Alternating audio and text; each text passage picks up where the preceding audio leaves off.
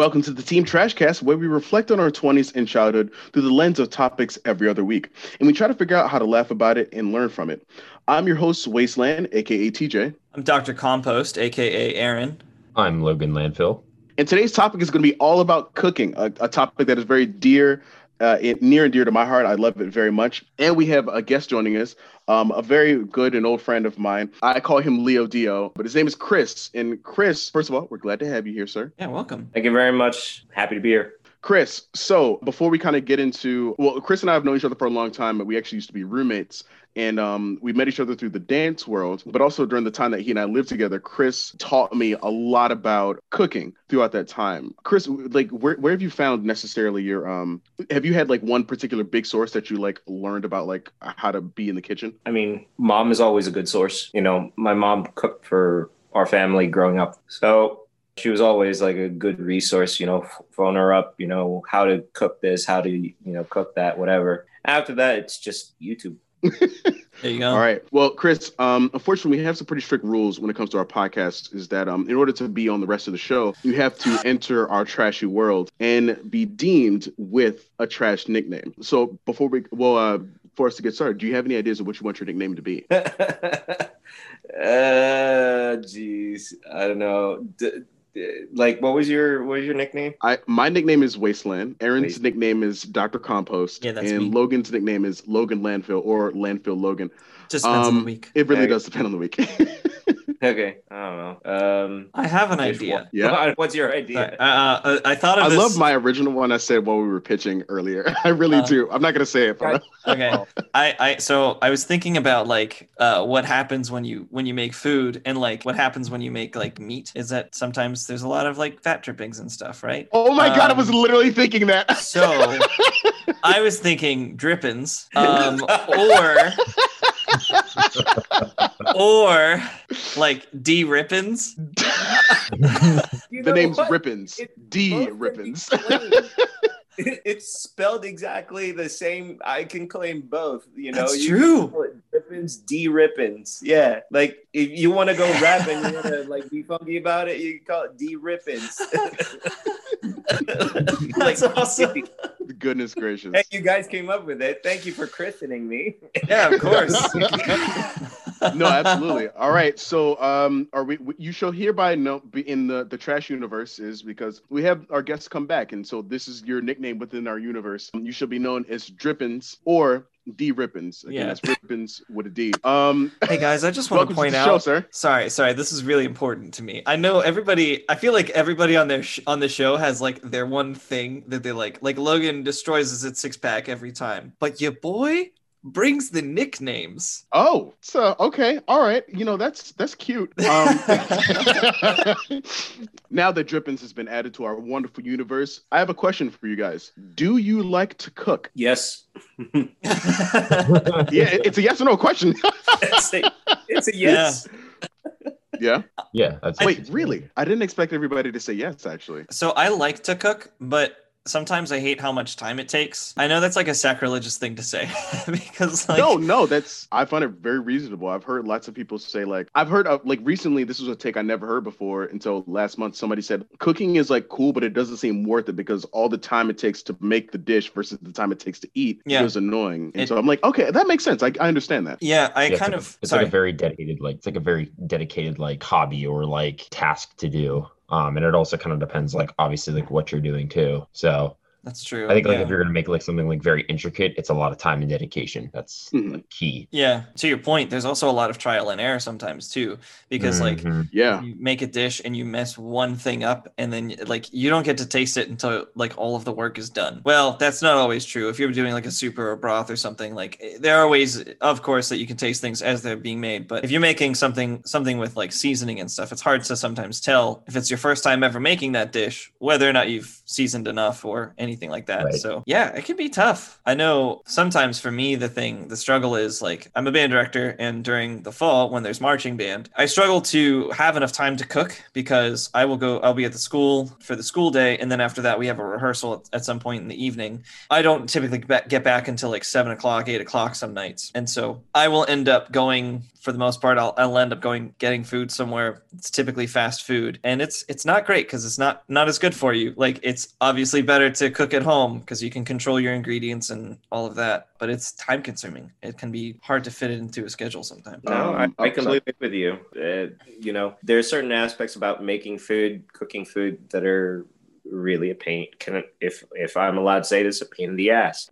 Prep work takes time. Depending on what kind of cook that you're going to make. If you're going to make a stew, it takes time. If you're going to be baking or roasting something, it's going to take time. At the end of it, of course, there's the cleanup, which is always a pain in the ass. So yeah, completely agree with you 100%. Yeah. I'm a big fan of cooking. I love it. I have a lot of fun with it. In our next segment, I'll kind of get into it a little bit, but I've even not slowly.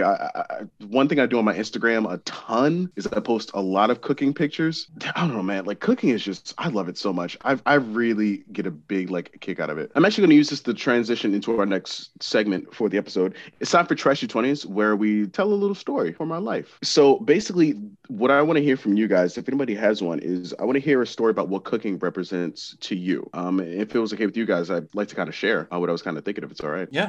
And you guys, we all kind of we've kind of touched on this a little bit already, but cooking represents for me a few things. It represents a mental stability, it represents self-care, it represents accomplishment, pride, success, and honestly, in some ways, confidence. For me, when I find myself in the kitchen, given my struggles with organizing things and kind of keeping things together, for some reason, when I'm in the kitchen, things just click for me. I'm in charge. I know how to set things up. I know what it needs to get done. And if things also don't come out perfectly, I can adjust. But it's a place I feel like I'm fully able to be in control, and but I'm also able to do well. One thing that really clicks for me when it comes to cooking is that I can't remember where I heard this, but basically, when you cook, let's say you make a recipe, you have a list of ingredients. First thing you got to do, maybe go shopping to go ahead and get all those ingredients. In that and of itself, you're starting a quest, because maybe you need to go to multiple places to find maybe one random or obscure ingredient if you don't have everything already in the house. To be honest, sometimes if I'm planning a day of cooking, sometimes that's actually part of the fun, is going to shopping for the thing. When it's an after work meal,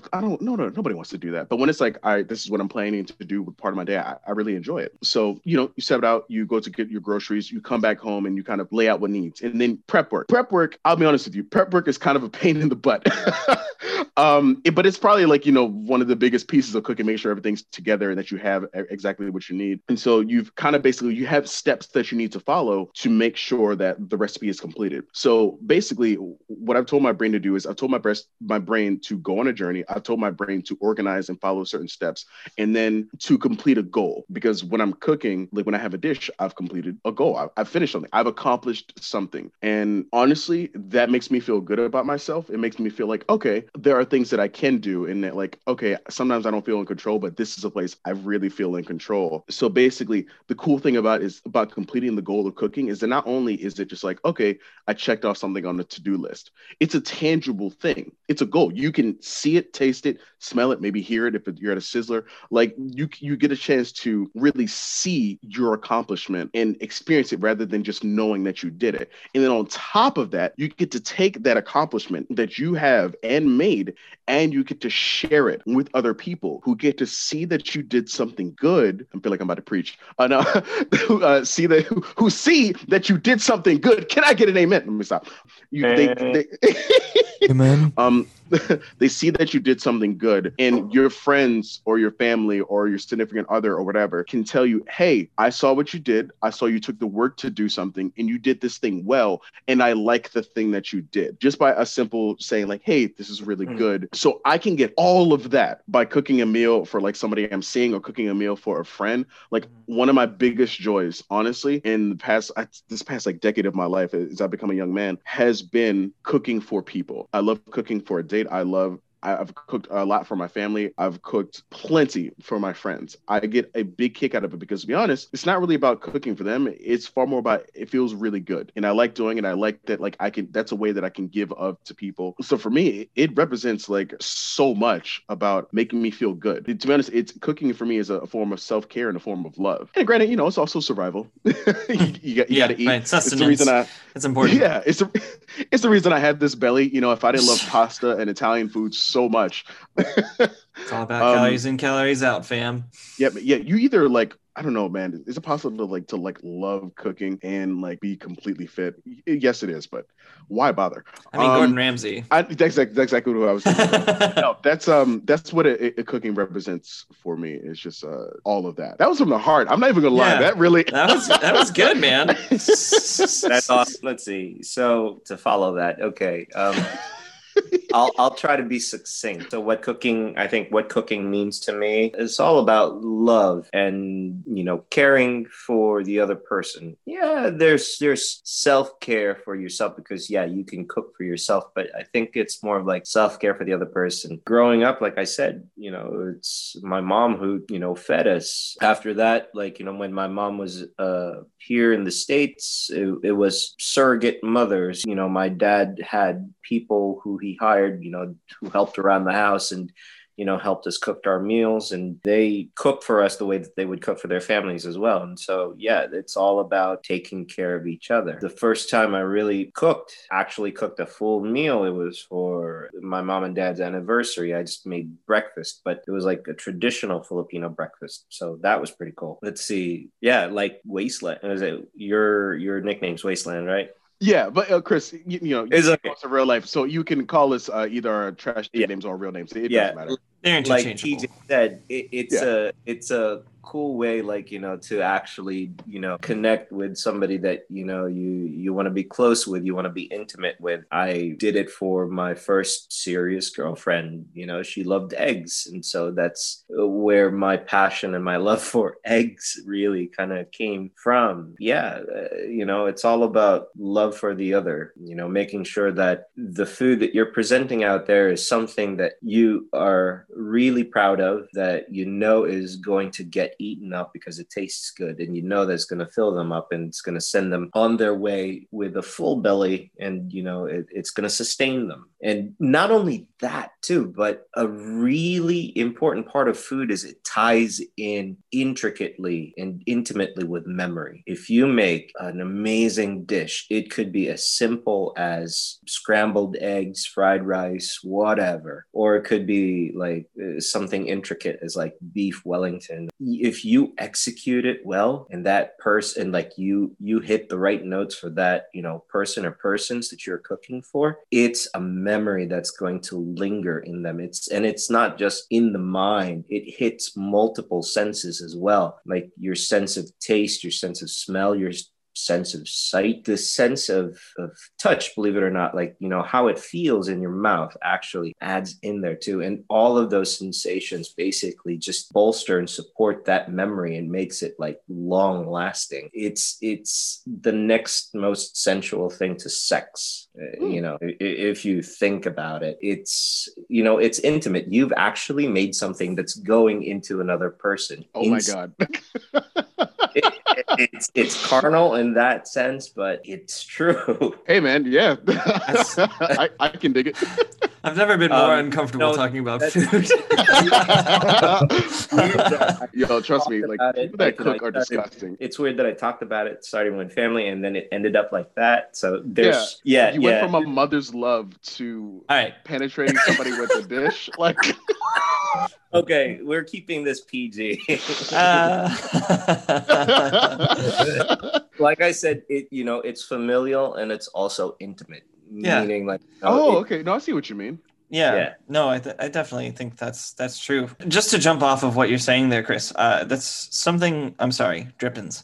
That's something that. It's interesting to think about it that way. Ridiculous show. Yeah, it's great. I've never thought about it being so intimate, but that's a really good point. I always thought it was interesting that people were always like, "Oh, guys that can cook." But when you think about it, it's definitely true. Like as an aside, how food kind of relates to me and kind of the thing that it means to me is my girlfriend and I, we do a lot of cooking together. She does HelloFresh, which this is not sponsored. But like if you wanted to though, HelloFresh. Yeah, we are completely willing. We are absolutely available for sale. Anytime you need us, just let us know. Yeah. But she does HelloFresh, and so we'll cook those meals together. And it's really fun. It's really nice to be able to cook together, kind of as a team. It's just kind of a way to like tag team on a task and do something together that it's fun. And then we both get to experience what it's like at the end of it. what the dish tastes like and everything. I'm sure, in the future we'll probably like look up different recipes on our own and make a whole day trip of like going and getting the ingredients and stuff, because that does sound like a really good time too. It's a lot of fun. Mm-hmm. Like going from finding the recipe to completing it, like you can make an entire day of it. Yeah, that sounds like a really cool idea, and actually probably a pretty cool quarantine date idea.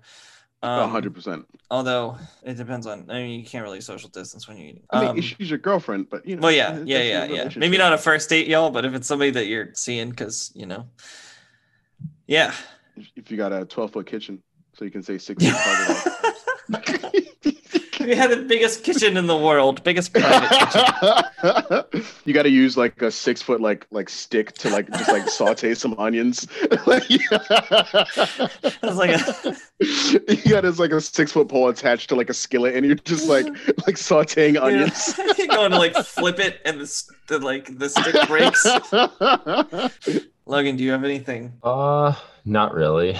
I mean, no, it's like I can't. I shouldn't say I can't cook, but like I don't have enough experience really yet making a lot of different things. So I don't really have too much experience. Like I said, just even going on just like making random stuff. Does it represent like that's why I thought this question was intriguing, because in that case, then does cooking for you, if I'm putting words in your mouth, like, please let me know. Does cooking represent like an obstacle or something that is like unfamiliar to you? Because I think one thing interesting about doing a show about cooking is that not every single person needs to be like, we're all varying levels. Like when it comes to like, Chris is a far better cook than I will ever be. But like, there's going to be like varying levels of us like on the show. He's like,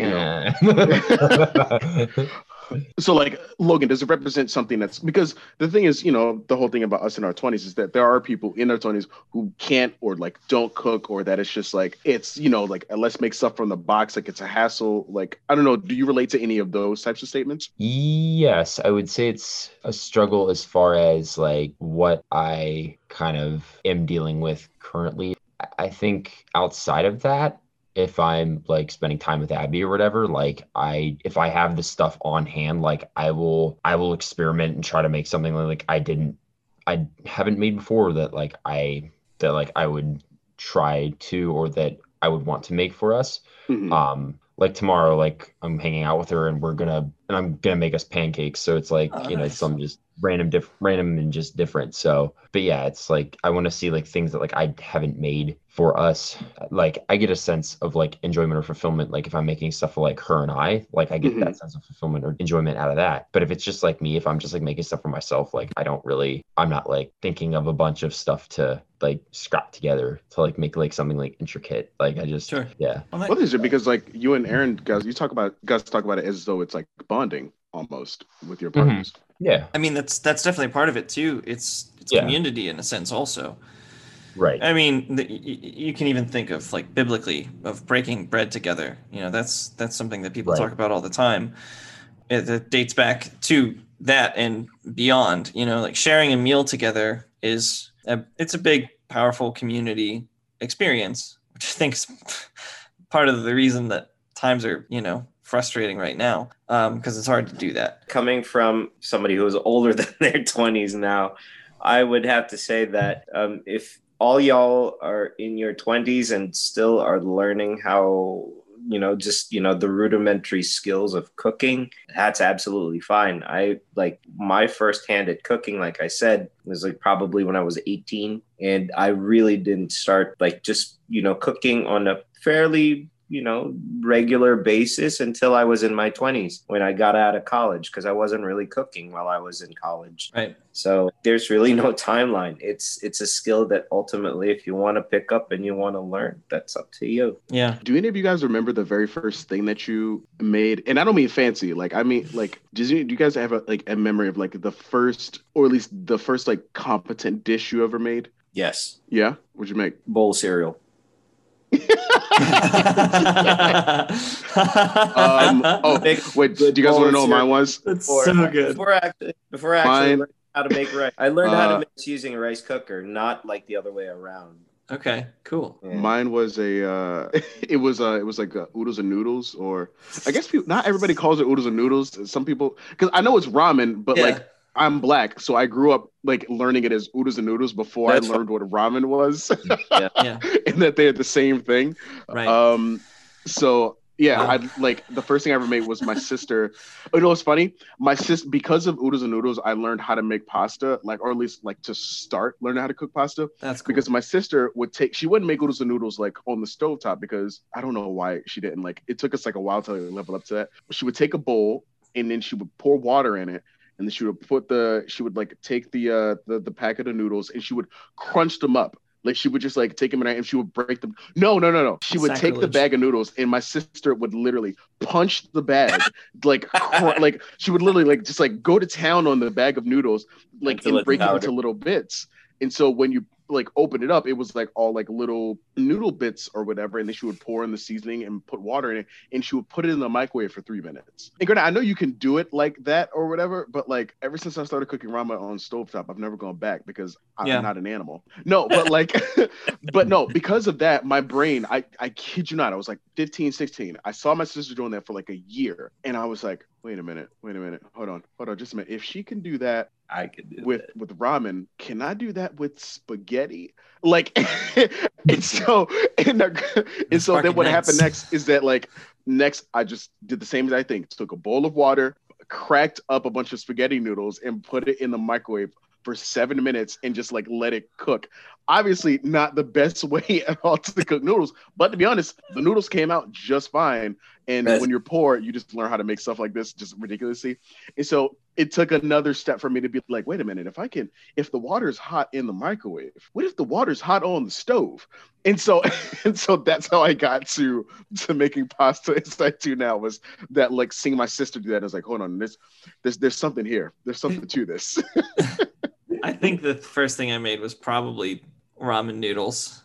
I don't remember. I don't have a good memory of it, but I guarantee it was something like that. Or maybe it was like mac and cheese, like Easy Mac. Oh yeah, that's making some Kraft mac and cheese. Yeah. Did y'all's parents teach you how to cook? No. Sorta, kinda. Like. Yeah. Okay. Cool. My mom always had recipes, and she was a good cook. But my mom, and she's told me this now, that she hates cooking. And I didn't necessarily learn from my sister. I was inspired by my sister. I would see things that she did, and I would copy her. And so then I started to kind of like build on things very slowly. It was like there were I remember like honestly in my like late teens, there were like 5 things that I ate. I ate chicken breast, ramen, cheese nips, celery, and carrots. And then I think there was like maybe one other thing I ate, but I pretty much like had a diet of just that because I was poor, and like those are the only things I could like buy. And it was you could get, if you bought like a 5-pack of chicken breast, you could make it last like a week or something like that, you know. Sure.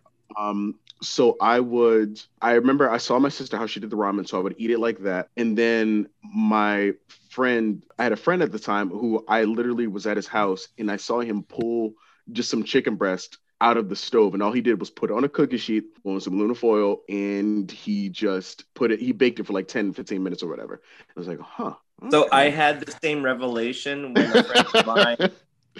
when a friend of mine actually pulled out a can of tuna and mixed it with mayo, put some salt and pepper. I was like, holy shit. Like, it was delicious. That's awesome. So I saw him sprinkle salt on it, and then that was it. I was like, okay. So I went home, did the exact same thing, except I added a couple more spices, because season your food, listeners. If there's one thing I want you to take away from this, season your damn food, please. Yeah, it's a lot better if you do. Yeah, but I saw him do that, and that's how I learned how to make chicken. Is I started making chicken by baking it in the oven. So with those, like starting with like ramen and like chicken, it was a very slow thing of like seeing things on the internet or like learning things from friends. It was a very slow grind and slow build to me getting to where I am now. I'd say over the course of about 12 years of cooking. So it was like random influences. I would see something and then I would copy it. And largely, honestly, do you want to know something that got me to making like recipes and fancy dishes? I was probably about 21, 22, was the tasty recipes, like those guys that are like Instagram and Facebook. Like I would see videos of that and I was like, oh, that looks really cool. I want to replicate that. And so that got me, like, people don't like tasty videos because like sometimes they don't make the most authentic dishes, and that's fine. I completely get it. But it gets people inspired and it gets them cooking and it makes it approachable and accessible. And that's what should matter, is because what does that fat guy from Ratatouille say? Anybody can cook, you know? Like, you guys know what I'm talking about? Gusteau from Ratatouille? No? Mm-hmm. Oh, yeah. Mm-hmm. Anyone can cook. And it's true. So, yeah. This woman that I work with, she actually gave me a recipe for Ratatouille. She actually gave me a recipe for it. Wait, that's seriously? awesome. Yes. Dude, that's pretty sweet. Cool. Yeah. I'd love to make, dude, I'd it's love actually, to make that with it's you. actually her sister's own recipe. She's like, oh, I got to get this. It took her like 2.5 months to actually get it to me because she does like Instacart, so she like does like shopping for like other people and stuff. I would never like see her, or like when I would, like she wouldn't have it on hand. And it was like a month and a half ago she finally got it to me, and I still have yet to like make it, but I know I will eventually though. But yeah, bro, if you want to, like, you know, once like case stuff kind of like calms down COVID wise, I would love to make that with you. Like that'd be a lot of fun. I've never made Ratatouille, and I think it'd be like a fun challenge to do. All right, so next question for you guys. What is the easiest thing? And I'm going to ask you what your fanciest thing is. What is the easiest thing you can cook? What is your go-to? I don't care. What's your depression meal? Like, what is your easiest thing that you can cook? Cereal. I was going to say cereal too. Wow. Eggos. Easiest or simple? Like, what is your go-to simple dish? So actually putting on the stove is simple. Mm-hmm. Wait, say that again. Actually, putting on the stove, or actually, putting on fire, basically. I guess we can say you have to use heat. It could be any source of heat, I suppose. Well, then Eggos. But I would say, you're such a tool. Mine's toaster strudels. There you go. Yeah, Pop-Tarts, awesome. Yes. Is a bagel count? Yeah. Hey, you have to cut them sometimes. Yeah. You know. Okay, so a modicum of knowledge on how to cook, as opposed to just heating it. Making rice, even with a rice cooker, I have no problem with it. Anybody who messes up making white rice in a rice cooker, we got words. We're gonna have words. And if you don't own a rice cooker, that's fine. But I tell you, get one because it comes in handy. You know what? Actually, say. You know what? Drippin's actually when we stopped living together, he gave me his rice cooker as like his like one that he had for a while. And I to be honest, it's probably one of the applications I use the most in my home is that rice cooker. It is a great, wonderful tool. Like, I didn't pay a single cent for it, but I get so much like money's worth out of it and make like a lot of rice. What's my easiest thing I can make? You know, the crazy thing is I was going to say like buttered noodles is like the easiest thing I could make, but I even kind of do buttered noodles kind of bougie now because of that Babish video. For me, my easiest dish is probably just eggs and bacon, which is like, I mean, it's hard to mess up making bacon and hard to mess up making eggs. Just don't burn them. Yeah, as long as you don't burn the eggs or the bacon, I guess, for that matter. But I like to do like the bacon first and then the eggs in the bacon grease, which I just... Bingo. Yes. There you go. That extra added little zing to the eggs. It's so good. It's so good. That's Oh my God. Logan, do you have an easiest? I mean, probably just like oatmeal, like honestly, like just, there you go. Yeah, literally. Yeah, like oatmeal is phenomenal. Like, you know, making instant oatmeal or even like, you know, regular oatmeal where you have to actually heat it up in a pot and whatnot. It's almost like you're making risotto. If you think about it. It's true, actually. You got to move it around, making sure that it gets the right consistency. Some of them like it runny, some of them like it like really thick. And after that, what kind of oatmeal person are you? Do you like it sweet or do you like it savory? Some people like to add butter and salt. Others love like, you know, maple syrup with, you know, or honey with raisins, butter, and fruit, whatever. Mm-hmm. Yeah, it's weird. But yeah, for me, it's eggs. Too. I know I mentioned rice, but eggs are also pretty easy. Like, as long as you time them right, you can make scrambled eggs, fried eggs, or, you know, just boil them for like 6-7 minutes, however. That's it. You know what? I'm also going to throw a sandwich in there as an easy make. You know, that's a good old-fashioned classic. It's true. Can't go wrong with the sandwich. Toasting it a little bit, nice and crispy, melting your cheese just a little bit, you know? All right, boys. Ready for the next question?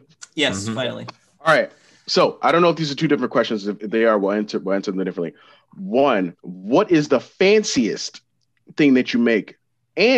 Or what do you cook if you're trying to impress someone? I don't know if those are two different dishes for you. So it can be like, what is the fanciest thing? Okay. So like, what is either the fanciest thing you've made and or make, and or what would you cook if you're trying to impress someone? I wouldn't say I've made anything like super fancy because, again, like kind of going back to like our very first question, it's like I don't have enough experience under my belt. Like I haven't like experimented enough with enough stuff. I would definitely say like one of the best things I've made, my mom kind of helped me out with this. It was like one of the first things I ever made was cheeseburger rice. Oh, that sounds really good. Yeah. Is it like Hamburger Helper or something? No, it's white rice. It's like 2 cups to maybe like half of like box of like white rice, and then it's like a pound of ground beef, salt, pepper, mustard, ketchup, onion powder. You can use like Heinz chili sauce, and then you add like a cup of water in as well. You just like mix it around. Yeah. Okay. That sounds really good. It is. That sounds really cool. It's phenomenal. That sounds like it would hit. So I haven't had dinner yet, so I'm hungry now.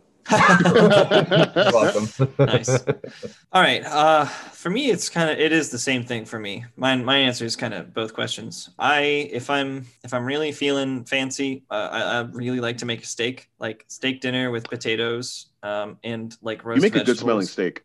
Thank you, sir. I appreciate Every that. time I pop in the apartment and like you've made steak, I get upset because I didn't get a chance to have some. Because every time you do it, it makes me crave ground beef. I mean, it makes me crave some beef every time. Yeah. Smells delicious. Thank you. So I do something where like I roast potatoes in a Pyrex, like a casserole dish in the oven for a while. I typically try to aim for like 25 minutes, but for some reason the timing never seems to like be perfect. I haven't gotten that down yet completely.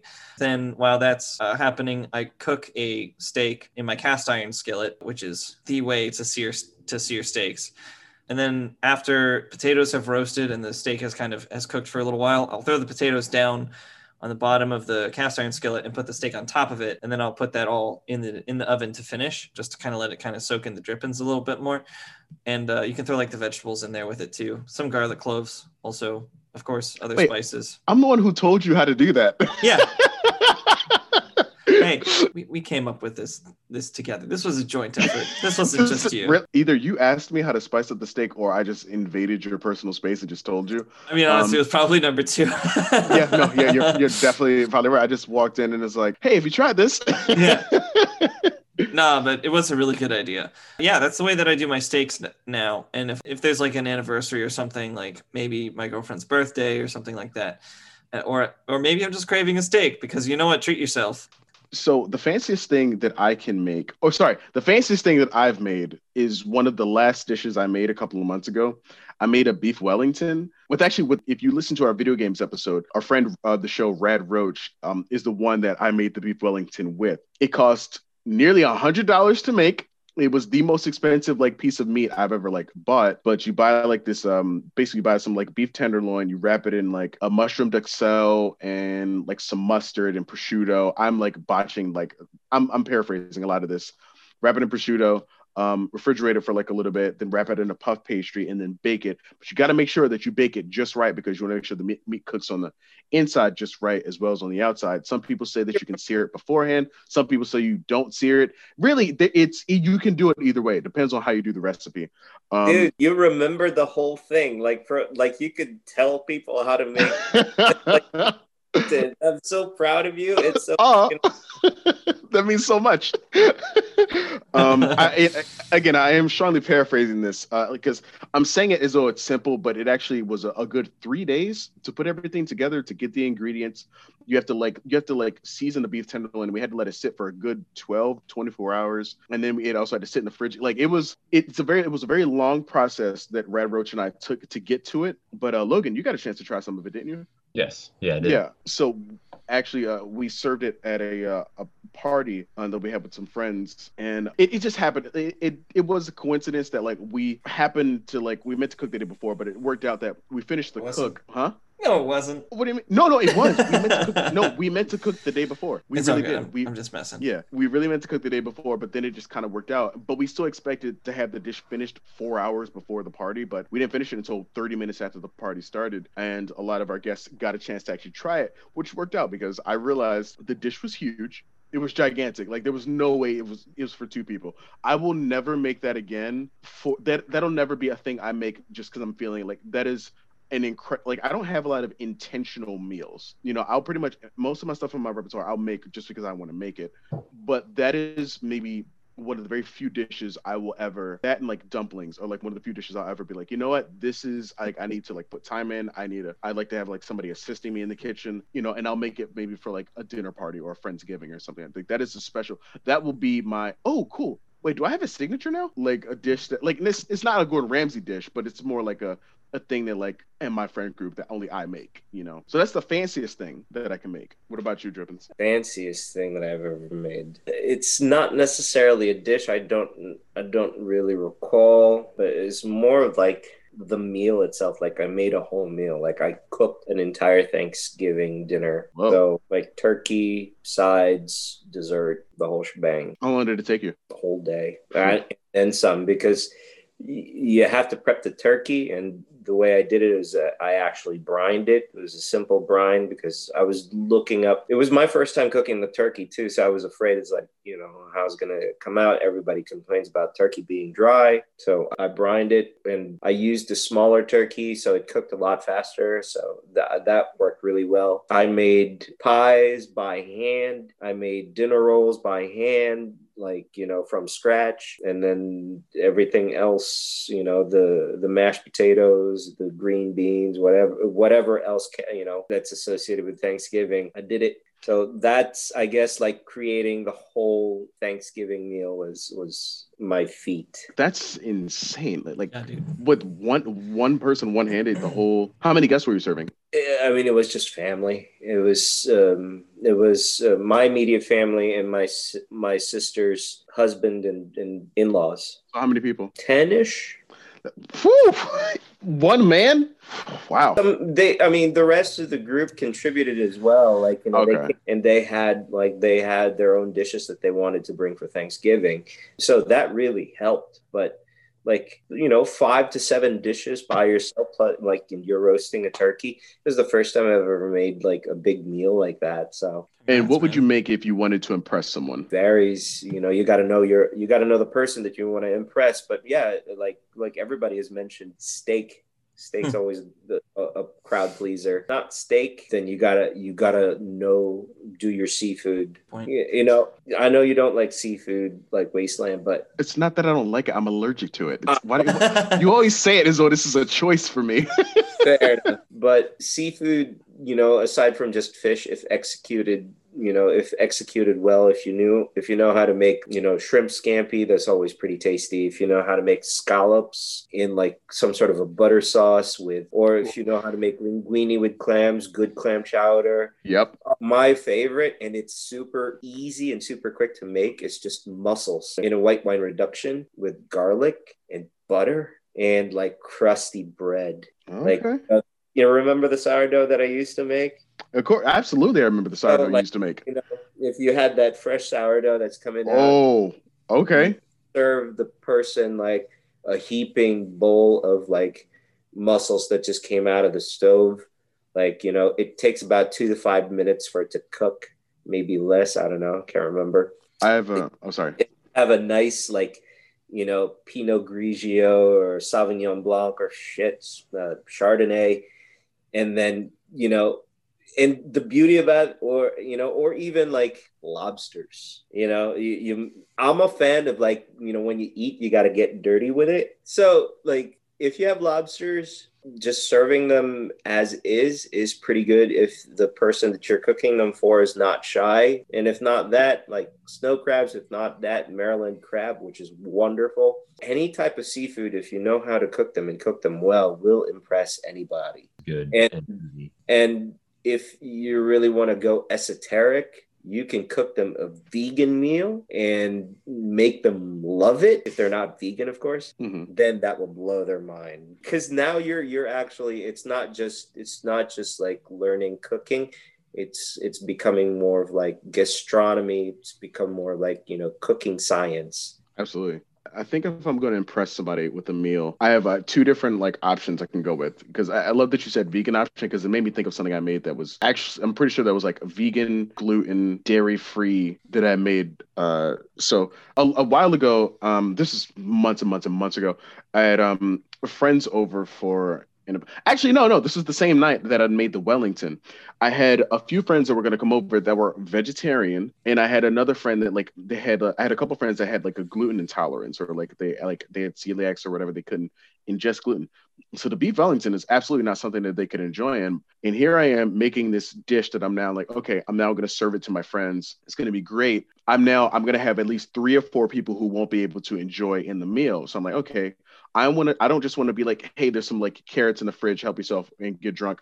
Like, I wanted to figure out, I need to make an alternate dish that's still something delicious, tasty, that I took my time to make, that they could also enjoy. So I went with something I always love coming back to: noodles. I took a veggie broth, I added some seaweed, some shiitake mushrooms, some chili peppers, a few other, I think I had some shallots, a couple other things, garlic, to the broth, and kind of just let it simmer for a few hours. And I took some rice noodles, which again, gluten-free. Basically, I served them those noodles with that broth. And I got one of the biggest compliments from one of my gluten-free friends. She was like, hey, I want to thank you for making something that like not only that I can eat, but you made something that I was able to be full on, like that I didn't have to make myself.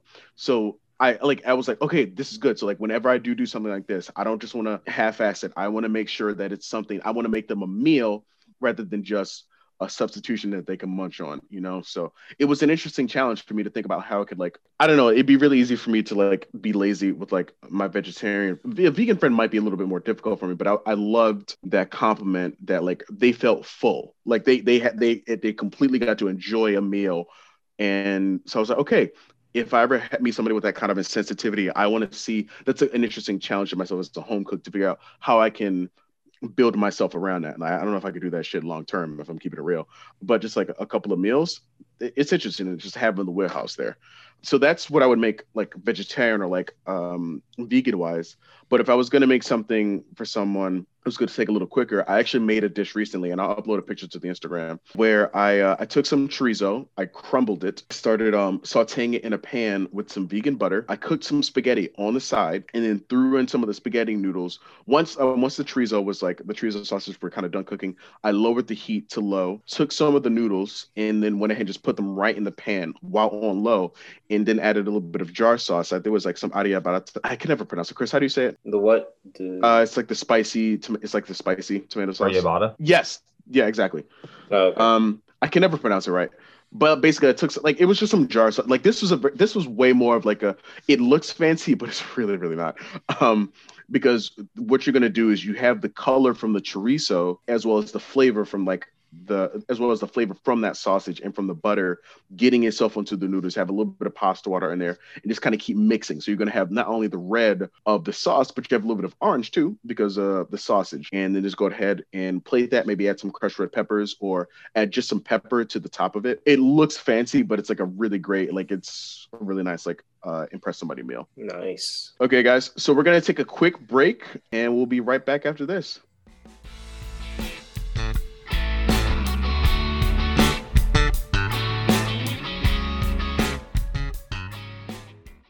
Hey, this is Wasteland. I hope you're enjoying listening to the episode right now. I'm a really big fan of talking about cooking, but I understand that some of our listeners may not have as much experience with it. It might be more of a challenge. You might find it more of an obstacle, or honestly, you might find it straight up annoying. But I just wanted to say that maybe it might be good to take a page out of Landfill and Dr. Compost's book when they said that cooking with someone made it a better experience for them. So you don't have to necessarily change to trying to cook every day. But I would like to encourage you that there's a lot of resources out there to learn about cooking, trying different recipes. Like I said, I found a lot of inspiration by checking out videos about cooking. So I just wanted to encourage you. It might be really cool if you find someone to cook with. Not all the time, but each time you make a dish with a friend, it's a great way to hang out. It's a great way for you guys to get and accomplish something together, and you're making a little bit of a memory.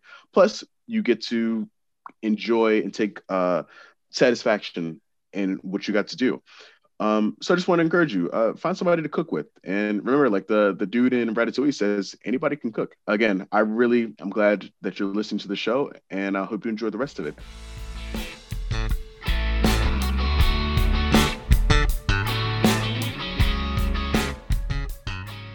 Welcome back to the show, guys. Really glad to have you here listening. All right, it's time for our next segment, one of the favorites that we do here on the show. It's time for the dump, where we give you the worst possible advice that we can think of. Today, guys, what are the worst cooking tips that we could give to somebody? Spit in the food. Always spit in the food.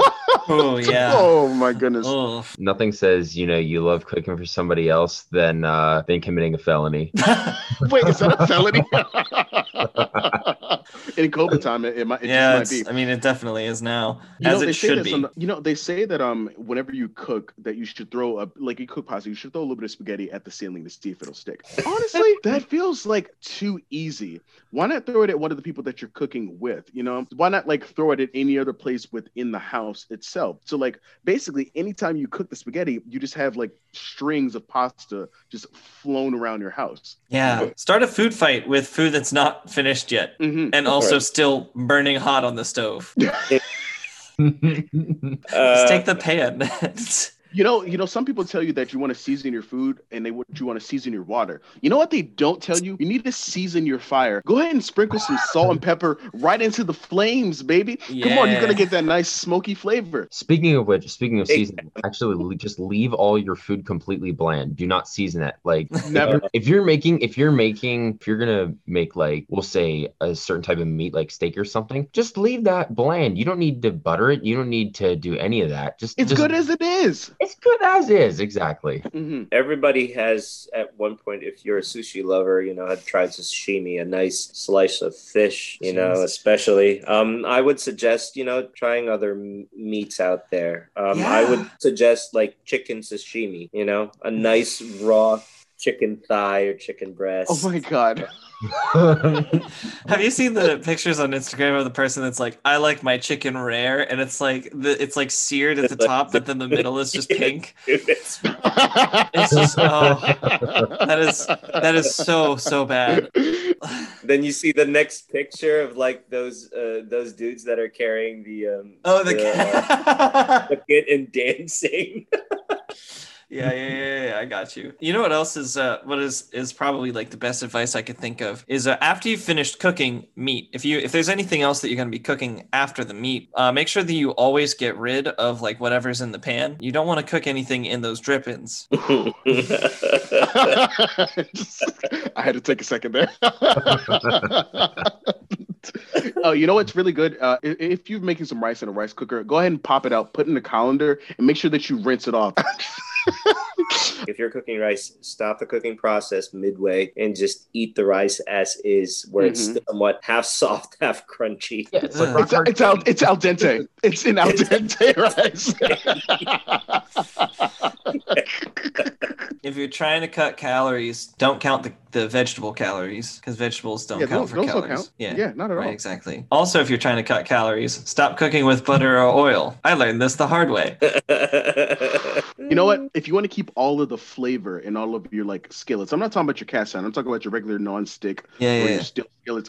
Never wash them. You want to keep all of that flavor from everything that you've cooked. Just it's a great way. They talk about seasoning your cast iron, and that a really old one is fantastic. It works the same way for your skillet that you use to cook your pancakes. You might have used it to make a stir fry the day before, but this way the pancakes will just be built different. Soy sauce flavored pancakes. Oh, God.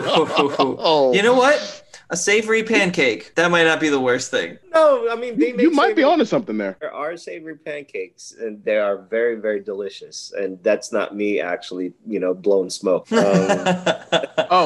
Never wash your rice. Do not ever. There's no need to do it. It's a product that you bought, which means it's not dirty, okay? If you bought it, that means there's no reason to cleanse it. Do not ever wash your rice. Right. Oversalt everything. Nobody likes a bland meal.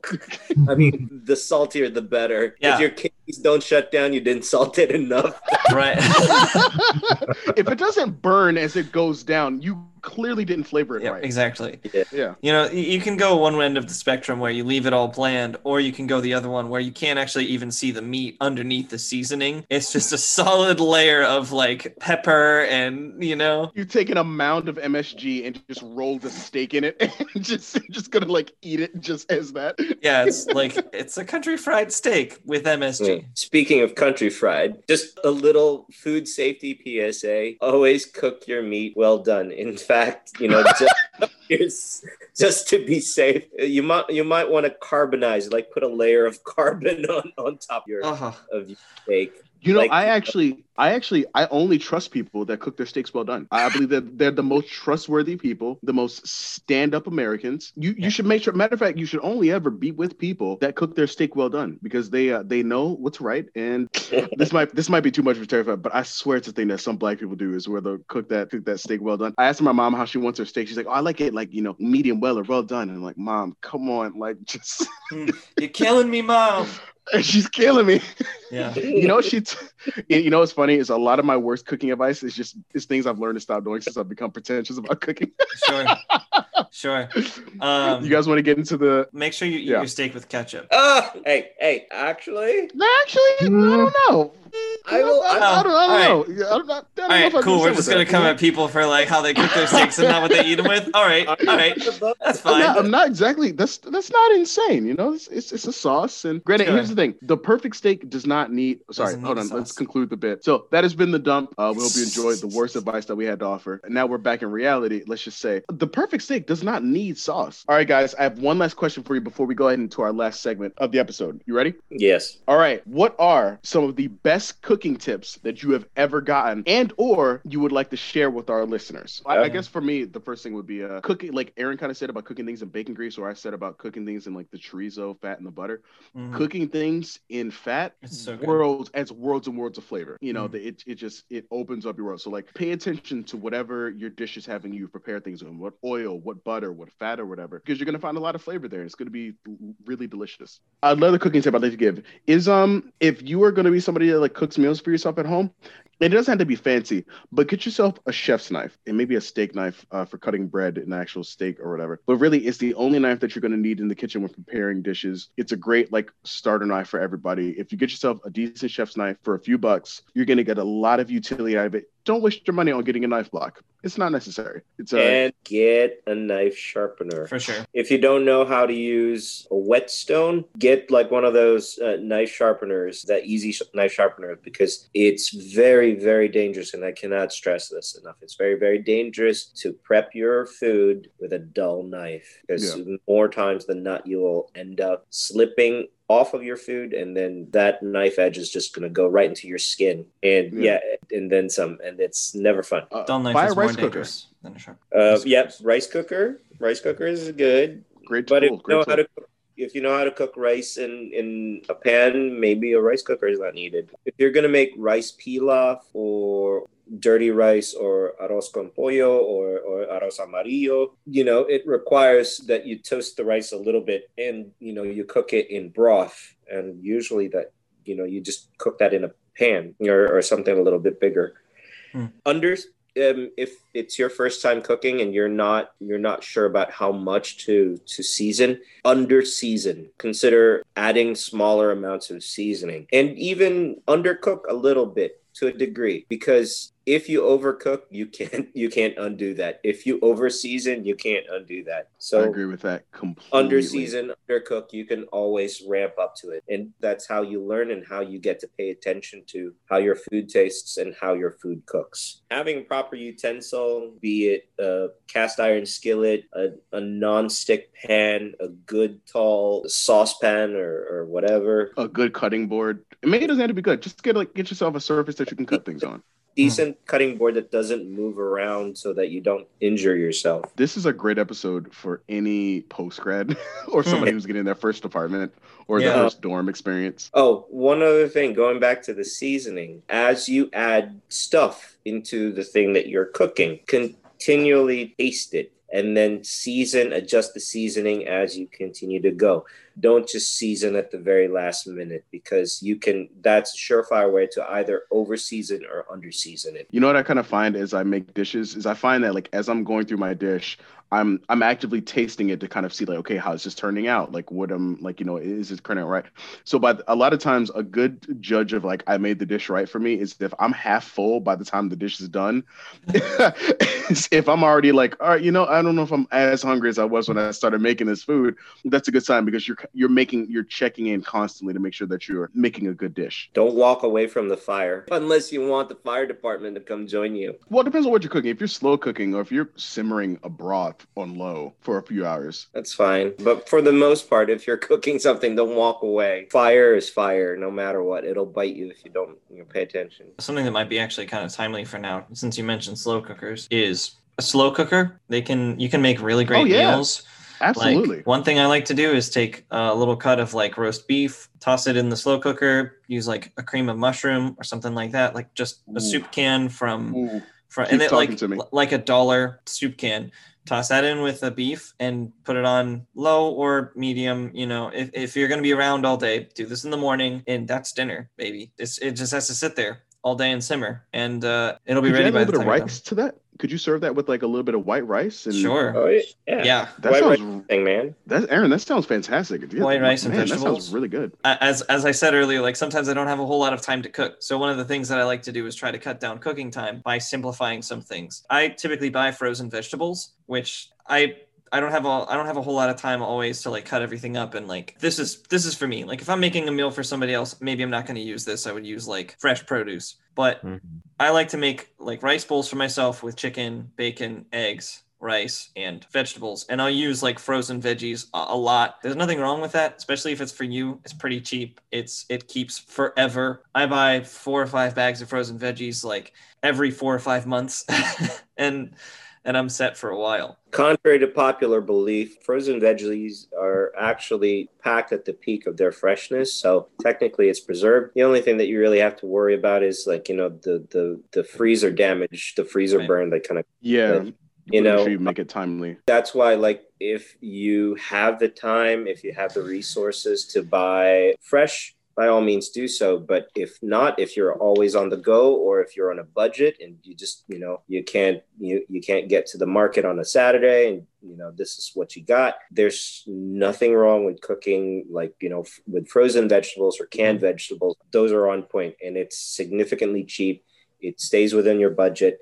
And believe it or not, it's still pretty healthy. The main reason why they started canning in the first place is to actually preserve food, but to preserve the food's freshness too. Yeah. So absolutely, you're absolutely right. I highly recommend Bird's Eye. Is probably like the best brand of frozen vegetables that I've come by. They taste really good. They still taste pretty fresh. So Chris, when you said going to the market, I think this is a really fun cooking tip because I'm kind of pretentious, but I realize that. So like I'm a big fan of making things fresh, but I'm one of those people that sometimes I work harder when I should be working smarter. So like you guys talking about like using like frozen vegetables and things, it's a smart play because to be honest, you don't need and or want to spend as like much time in the kitchen. To be honest, like it's a good tip to find conveniences like Dr. Compost and Drippins are mentioned. Like if there's something you don't feel like doing, there are probably going to be shortcuts to it. Ask questions, like ask your friends like, hey, how do you do this or whatever. So I think that's a really helpful tip. As for when you brought up markets, it made me think about one thing I've done the past few months during the pandemic is I've gone to the farmer's market a lot more. It was mainly because I was I had a recipe I wanted to make and I couldn't find an ingredient. And I was like, where else can I go to find this ingredient? I was on this hunt for this particular cut. And I remember I went to Giant, I went to like Wegmans, I went to a couple other grocery stores, and I was like, where on earth am I going to find this thing? And then I called Drippins and I was like, hey, I don't know where I can find this. And he was like, well, try going to a butcher shop. And the butchers I knew of were like located in the different like local farmers markets. So I went to one in Harrisburg and I went to one in like the West Shore area, and none of them had it. One of them had like a smoked pork jaw, but it like none of them have it. And so then I started looking for pancetta, which is a lot easier to find, but it was like part of like the journey. But basically during that whole journey, I went to a couple places I hadn't normally gone to or called some places. And one of those places was the farmer's market. And I started going there because I was like, okay, let me just find this like one ingredient. And I was like, oh my gosh, there's like so many different like shops and whatnot. And so I had a really nice time kind of like discovering like a completely different source of where I can get my products, but also realizing if I'm doing this, I'm also supporting local businesses and I'm getting really great fresh products. I'm cooking a lot more because I'm like, kind of using stuff like within a span of a week or whatever. So that's one tip I would give out if you're trying to like be a little bit more adventurous with like what you're doing in the kitchen, is maybe find some ingredients from your local farmers market, because you might also be supporting, some local companies in your own community. You find great products. And also one thing I really liked about going to the market is, because I'm a big fan of a sense of community, is I've gotten a lot more familiar with some of like the owners of some of the different shops in places. And so when I go there now, there's a little bit of familiarity. They kind of know like, hey, so like TJ, what are you making this week? Or they know what my order is going to be. That's cool. And so it feels really, really good because I'm like, oh, like this is kind of that familiarity, and it feels good. So that's something I like to recommend. Going back to what you said, buying fresh and whatnot. If you buy your ingredients whole, like, you buy a big slab of meat or whole vegetable, whole fruit, all those things, guess what? You're going to have to break them down, and you're going to have to process them in such a way that, you can use them in your cooking. So now it becomes practice. You get to practice your knife skills. So it's true. Yeah. So bottom line is, if you want to get good in the kitchen, you got to practice, not just with cooking, but with prepping. That goes with using a sharp knife, using a good butcher block or cutting board, all those things. Yeah, whenever you have the time, whenever you have the resources to get those fresh ingredients, by all means, go ahead and do so and practice. That's how you get good. Okay, guys, it's time to get into our last segment of the episode. It's time for our Rotten Recs, where each week the host recommends something to the other to try, so we can kind of just try something new. And each week that we have a guest, we ask our guest to bring a group recommendation to us. So in a little bit, we'll actually hear what Drippin's recommendation is to us for the week. But now it's kind of time for us to review what we went over last week. And so for me, last week, I was given the recommendation to watch the Sonic the Hedgehog movie. However, unfortunately, I wasn't able to do this because if I was able to rent it, sure, no problem, fine. I didn't think enough to go to Redbox. I tried to just like rent it digitally, and you could only buy it, and it's like no less than like $13. And it's like, well, I don't want to buy it if I don't like know if I like it yet, Yeah. So that's the rec that I didn't do, and I talked to Dr. Campos, and he said that it was all good. However, the two things that I did get a chance to do is, one is that Recycler PhD recommended that we all watch The Haunting of Bly Manor. And I did check that out. I was worried it was going to be a horror thing, but it wasn't scary at all. It was way more of like a drama than like it's kind of like a gothic drama than like an actual scary experience. We actually watched this together. I think I might watch through the rest of the series, just kind of unravel the mystery.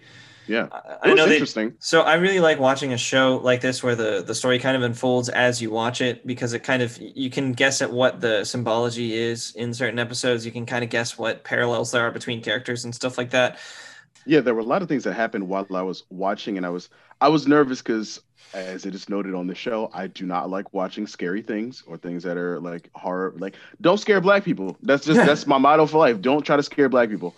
But it wasn't at all scary like whatsoever. But I kept like talking to Aaron during the thing, and I kept like looking at my phone, and I was just like trying to distract myself from like getting to it, because I was like, I'm not trying to be scared. I'm not trying to get scared. But it wasn't like that at all. And like there was a lot of things that happened. What you would like look at your phone, and then you would pop back up and something had like occurred. It was like, oh, you actually have to kind of be like paying attention to what's going on. Landfill, did you get a chance to check it out as well? I did not, unfortunately. Chris Compactor had recommended stuff as well. Yeah, he did. I was going to get into that in a second. Yeah.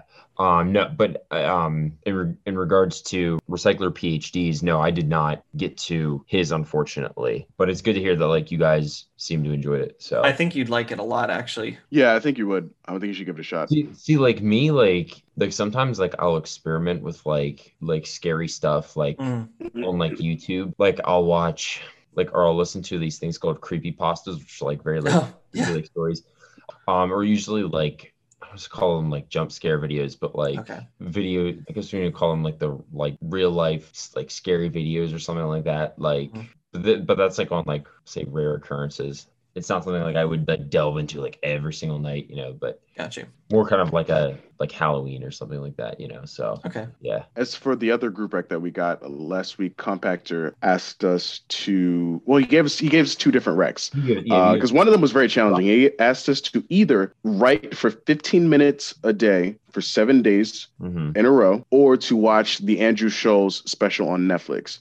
And so I'll be honest, I wanted to challenge myself a little bit. Let me rephrase that. I didn't want to challenge myself, but I thought it'd be good for me to try to do it because it's really hard for me to like stop looking at screens or taking in audio all the time. So I was like, okay, like kind of me stepping away for like a minute to write. Let's try this. And it wasn't even me trying to be creative. It was, I just, instead of like writing like fiction or whatever, I just started journaling, which is something I used to do a lot when I was a teenager and I had a lot more angst. But what I found interesting is as I was writing is that comparing it to like how it was when I was a teenager. When I was a teenager, I had so much angst or whatever, and I felt like super alone and everything. So I feel like a lot of the stuff I wrote, like when I look back on it now, it's very interesting to see the weight behind it.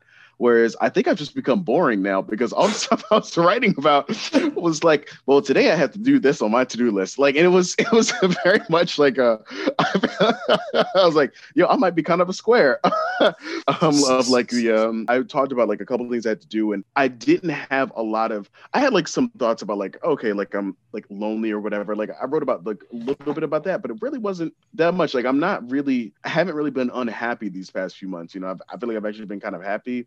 So I didn't really have a lot of like a ton to dig through and process. And so it was mostly kind of just me writing about the day. But then there was a couple times I got a little bit of like, oh, this is what I kind of think. But I was introspective, but it definitely felt different than like when I was a teenager. And I think that's partly because I found other ways to express myself. When I was a teenager and as a young man, the only thing I really knew was to play Pokemon and watch TV. I didn't really have a lot of friends to connect with or whatever. So as the man I am today, I have a lot of different outlets for a lot of different thoughts. And it was just interesting because I used to really love writing and journaling quite a bit. And there was a large part of me that missed it for the past, like 7-8 years. I missed it a lot. And I guess once I started doing it again, like consistently, I kind of realized it's just something I moved on from. It's not really something I need to come back to. It's not really something new, but it was kind of interesting to explore that piece of myself again. Linfield, did you say you did the challenge as well? Yeah. I actually have a journal like that I've had started back in probably, I would say June or July this past year, and that I hadn't written in for a while. And typically like I would write in it,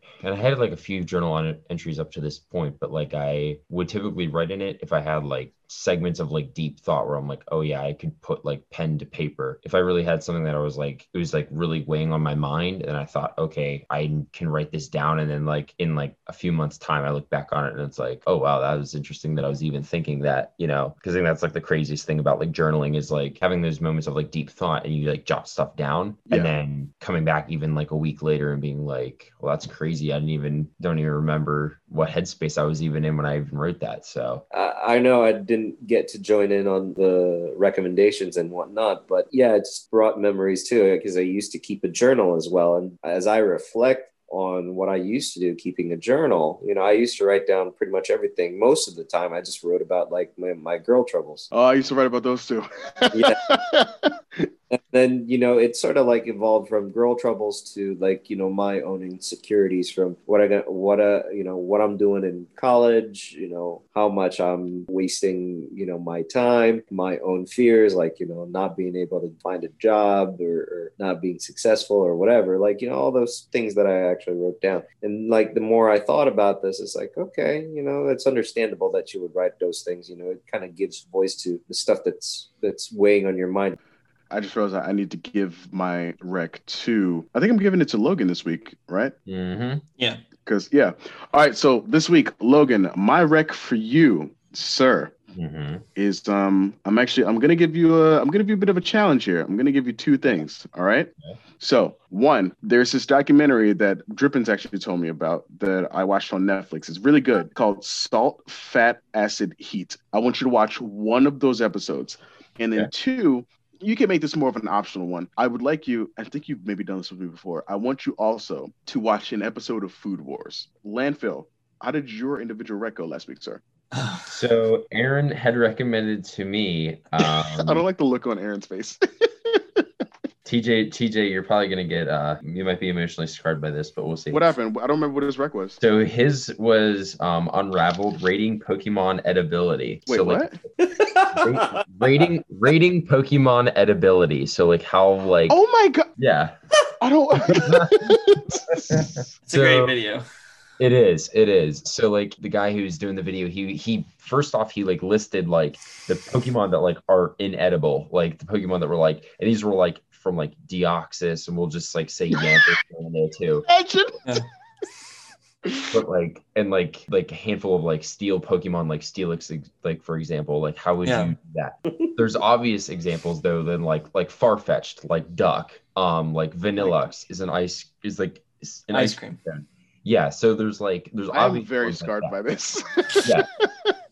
And he even made mention too, like he said, I'm basing these lists off of the Pokédex entries. For instance, like Slowpoke's tail. It says it in Gen 7, like Slowpoke's tail's cut off and made into culinary dishes. So like a lot of these like did make you think and like make sense, which is like very dark. It's very dark. But I enjoyed it because it's like if you're taking it like from a real world perspective, like Pokemon were real. If they were real world animals, like how would they fit into like a culinary style? All right, Logan, what you got for me this week? All right, so I want you to check out this guy on YouTube called Schieffer Bates. He does a fantastic Gordon Ramsay impression. I think it's fantastic. It's stellar. I want you to watch this little short 4-minute video he does called Gordon Ramsay Tries KFC. It's absolutely hilarious. Got it. All right. So for me last week, my recommendation was to check out Childish Gambino's album. It was 3/15/2020, or was it 3/25/2020? 3/15/20. 3/15/20. So it's his newest release, came out last year, and it was really interesting. I really liked Algorithm. Thought that was a really cool song with kind of like the sort of like techno, like, but also kind of trappy vibes. Like that was cool. I was surprised when I got like most of the way through the album and then Summer came on. Yeah. Or Feels Like Summer. And I was just like, wait, I've heard this before. And I was like, oh, they named it a different title. Like, why did he change the title? I kind of wish that the songs that like they didn't have just like the time titles. I kind of wish the songs themselves had like actual titles. I think if you're doing that for the whole album, that would make more sense, as opposed to just like having the first like 2 or 3 songs have titles and then be like, you know what, screw it, we're just going to name them, the rest of them, the timestamps. But yeah, no, I liked it a lot. I dug it. It's a cool album. There are some songs that I'll probably be listening to a few more times. I'm glad you liked it. You liked it. You should check out the movie Chef. Is that the one where Jon Favreau makes that the spaghetti aglio e olio for Scarlett Johansson? The midnight pasta. Yes. Okay. Yeah, okay. I will check it out. All right. We're coming towards the close of the show. We need to get a group recommendation from Drippins. So, sir, what would you like the three of us to try? So my recommendation is, since everybody was looking at what to watch on Netflix, there's a thing in there called Korean Pork Belly Chronicles. Oh, you told me about this. I haven't checked it out yet, but it's in my queue. Korean Pork Belly Rhapsody? Or Rhapsody, sorry, that's what it was. Yeah. Okay. All right, sir. Well, thank you very much for that recommendation. Now that we all have our recs, first of all, thank you very much to Drippins, Chris, for joining us. Do you have any closing remarks before we end the show? Yes. Everybody, please stay safe. Wash your hands. Don't do what I do, like picking your nose. So wash your hands. Wear your mask if you're out in public. Continue to social distance. And try to stay away from crowds and closed spaces, of course. And if and when that vaccine gets around, if you could, please get it. Okay? I highly recommend it. Okay. So also a big thank you to Dr. Compost for editing the show and providing music for us. You can find his song Lessons and their other music by their band Space Routine on Spotify and other streaming platforms. Dr. Compost also streams on Twitch at twitch.tv/Wispepedia. That's WHISPAPEDIA. You can also find us at Team Trashcast on Instagram and TikTok. If you want to shoot us an email to let us know what you think about the show, shoot us an email at teamtrashcast@gmail.com. If you've enjoyed Landfill's wonderful voice, he has a website that you can visit called www.loganyanks.com. That's www.loganyanks.com. YEINGST.com.